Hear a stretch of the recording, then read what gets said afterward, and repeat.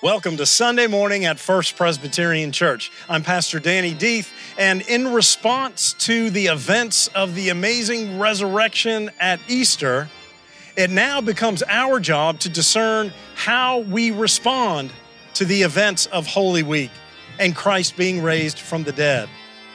We are to discern how we are being led to live, to change our lives, to care for others, to welcome others to Christ's table.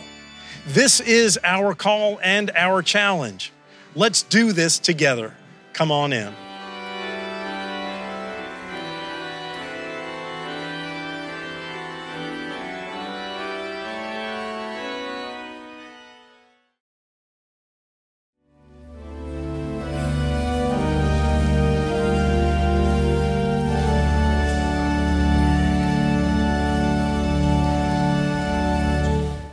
The first scripture reading for the day comes from Corinthians 1, the first letter to the Corinthians, and beginning at verse 10 of that chapter 1. Listen. Now I appeal to you, brothers and sisters, by the name of our Lord Jesus Christ, that all of you be in agreement and that there be no divisions among you, but that you be united in the same mind and the same purposes. For it has been reported to me by Chloe's people that there are quarrels among you, my brothers and sisters. What I mean is that each of you says, I belong to Paul, or I belong to Apollos, or I belong to Cephas, or I belong to Christ. Has Christ been divided? Was Paul crucified for you? Or were you baptized in the name of Paul?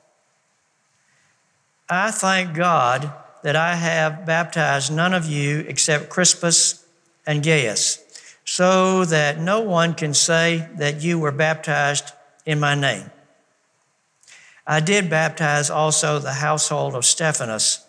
Beyond that, I do not know whether I have baptized anyone else.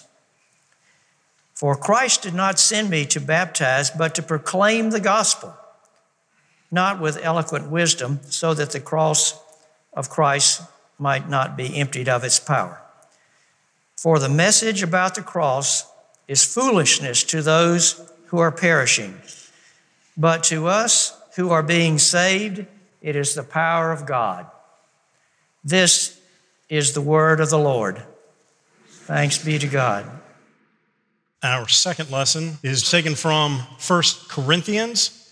We are in chapter 11, verses 17 through 26. 1 Corinthians 11, 17 through 26. Now, in the following instructions, I do not commend you, because when you come together, it is not for the better, but for the worse.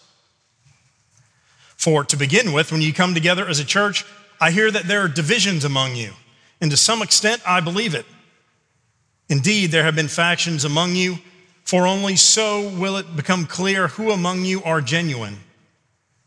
When you come together, it is not really to eat the Lord's Supper. For when the time comes to eat, each of you goes ahead with your own supper, and one goes hungry and another becomes drunk. What? Do you not have homes to eat and drink in? Or do you show contempt for the church of God and humiliate those who have nothing? What should I say to you? Should I commend you? In this matter, I do not commend you. For I received from the Lord what I also handed on to you, that the Lord Jesus, on the night when he was betrayed, took a loaf of bread, and when he had given thanks, he broke it and said, "This is my body, that is for you. Do this in remembrance of me." In the same way, he took the cup also after supper, saying, "This cup is the new covenant in my blood. Do this as often as you drink it in remembrance of me. For as often as you eat this bread and drink this cup, you proclaim the Lord's death until he comes." This is the word of the Lord. Thanks be to God.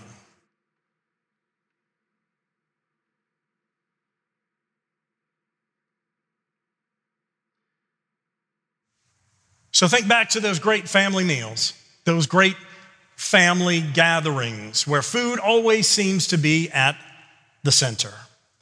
Maybe it's a Thanksgiving. My family would all meet in New Orleans for the Deeth side, and for many years we all met together, reconnected over the meal. Maybe it's Easter, maybe it's Christmas, maybe it's 4th of July that was still special for us. Grilled hot dogs and chili, jalapeno cheese grits and cornbread, the fare for the day. We remember these moments because they're special times, because family we don't normally see and friends we don't normally see all gather at the table to celebrate something on one of those holidays. And sometimes, and I hope it can be more regular than just the holidays. There was a movie in the late 70s called Soul Food. Vivica A. Fox, Mekhi Phifer, several more, is about a family in Chicago. And the matriarch, Mama Jo was her name. She would cook every week for her 3 girls and all of their extended family members. And so the family would gather every week at their home. As time went on, Mama Jo got sick. She had a stroke, died several weeks later. No one picked up the mantle to continue to cook, and so the family kind of drifted away. And as the family drifted away, the family also started to disintegrate with the concerns, with the overwhelming decisions, some poor, some well-made, but difficult. The difficulties of life were then shouldered by the individuals because they had no longer continued their time together. So 11-year-old Ahmad, for whom the story is told through his eyes, lies and tells everyone that Mama Jo left money hidden away for everybody. And the way that he will tell them about that is to gather again. Remember, 11 years old for the whole family. So they all gather for lunch again, first time since Mama Jo had died. And when they found out that Ahmad had lied to them, they were angry. And he said one of Mama Jo's last wishes was that we would come together and continue to be a family at this table. As he wept, his family finally understood the power and the importance of that meal. And while all the terrible things in their lives did not evaporate because they were meeting, they reconnected as a family. That's what's happening at this table today. Communion is, just as Beth said, the same root word as the word community. It is a gathering. We don't come to this table alone ever. And especially today, we don't come even this church family. This is a table that is set for the world. And today we remember that as we celebrate World Communion Sunday. Started in 1933 at Shadyside Presbyterian Church, a PCUSA church in Pittsburgh, Pennsylvania. And then slowly gained steam and slowly picked up by other denominations. And not all Christians around the world participate, but millions do. And how is it then that we can come to this table with people who are so different than us, that look different, that sound different, that live completely different contexts, different lives, different journeys? It was exactly what was going on at the church in Corinth, as Paul tells them. And the church in Corinth is a mess at this moment. And you heard Jimmy read the earlier passage. They're all following whoever baptized them, even though they're being baptized in Christ's name. It's like saying because Danny baptized you, you follow Danny. Not that there's anything wrong with that, but no, of course there's something wrong with that. Because they are putting these leaders on a divine plane. Well, they baptized me, so I serve and am a disciple of that person who baptized me. Paul's saying, no, that's not the case. Were you baptized in my name? Paul says, no, you're baptized in Christ's name.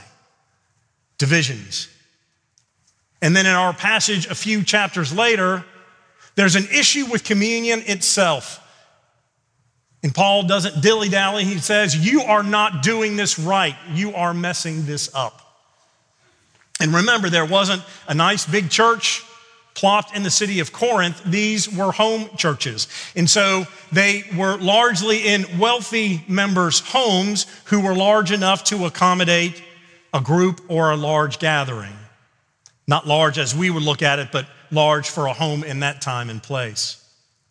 But what had happened was that dinner was served with the celebration of communion. And it is the wealthy who would go first and bring all the food, great early potluck dinners to become a Christian tradition.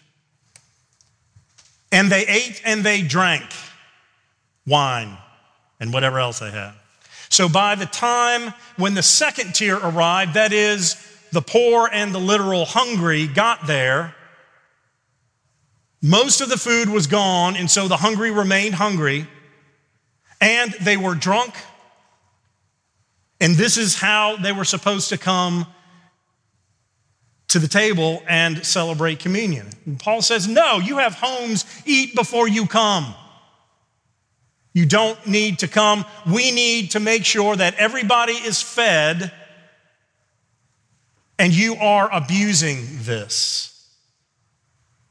Again, people with different understandings, people from different contexts, all seeking to come together at this table. And think about this today.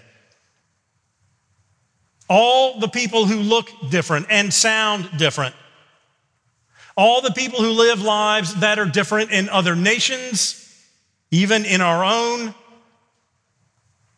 people who gather to proclaim the risen Christ in every house church, in every open field, in every strip mall, in every building, whether it's concrete and tin roof or big, beautiful cathedrals and everything in between. Today we are one family, and we forget that, I think. We often think when we come and we do it, we're doing it for us, we're reconnecting with Christ, we're remembering the sacrifice. Yes. But we cannot forget the community piece of this. Not only do we do this with our local church family, but we do it with the world.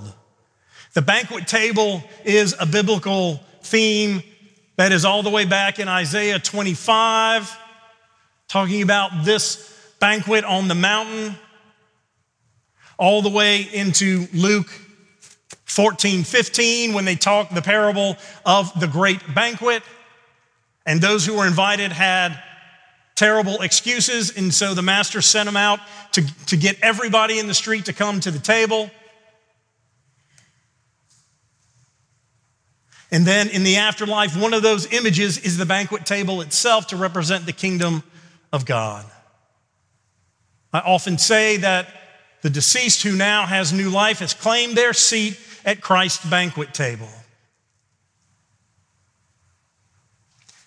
But the banquet starts here, and the table is here. And we remember the sacrifice. That's what called them together. Jesus on the Last Supper, all of those disciples, they were a mess. There were tax collectors. Ew. There were fishermen. Stinky. There were zealots who wanted to go out and kill other people to advance their agenda. There was everybody in between, all kinds of different people who all came together to build the original 12, all very different. Christ welcomes them to the table. You remember at the Last Supper?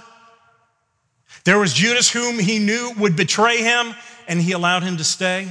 There was Peter, whom he knew would betray him, and he allowed him to stay. There was Thomas, who we call Doubting Thomas, would not believe that he had been raised, and that early portion allowed him to stay. He knew what would happen. He knew those that would turn from him or deny him or give him over. And he said, this table is where I want you to be. And so we remember the sacrifice. Yes, it is by Christ's gift of giving himself. His life was not taken on the cross. He gave it. He gave it as a gift from God of love and mercy and grace for the world. When we partake in this meal, we remember Christ's sacrifice. And then he was raised. He didn't die, but through that sacrifice and that raising on Easter, the world changed. And so the table continued to be set from that first Last Supper. From every subsequent Last Supper in between, then thousands of years later, it comes to our table, and all those Christians around the world will come and eat together today. This is always the case, but we remember the magnitude and the scope of the billions of Christians around the world who all join, whether they join us today or not, at Christ's table. What we cannot do is let the diversity keep us from welcoming others. What we cannot do, as Paul is telling us, we cannot let people go hungry, physically or spiritually, while some are fed, some are hungry. That is physical and spiritual. And today, we are seeking to do both of those on this World Communion Sunday, as we will come together and join at this table with the world's Christians to celebrate this meal. And then we will heed Paul's call for justice, and this afternoon we will gather to make meals for those hungry in the world. This is the model Paul is calling the church in Corinth to, and God is calling us to reaffirm today. It is not just about our faith and our connected journey with Christ. If it is just a one-on-one relationship, we die on the vine. It is only in context of relationship with others and the justice of Christ are we able to welcome salvation into our lives and feed those in the world who are so hungry and thirsty for the love and grace of Jesus Christ and for literal food. So this is our call today as we come to this table. Paul says, don't be like them. Share what you have. Remember the sacrifice and be empowered by God's Holy Spirit. Hallelujah. Amen.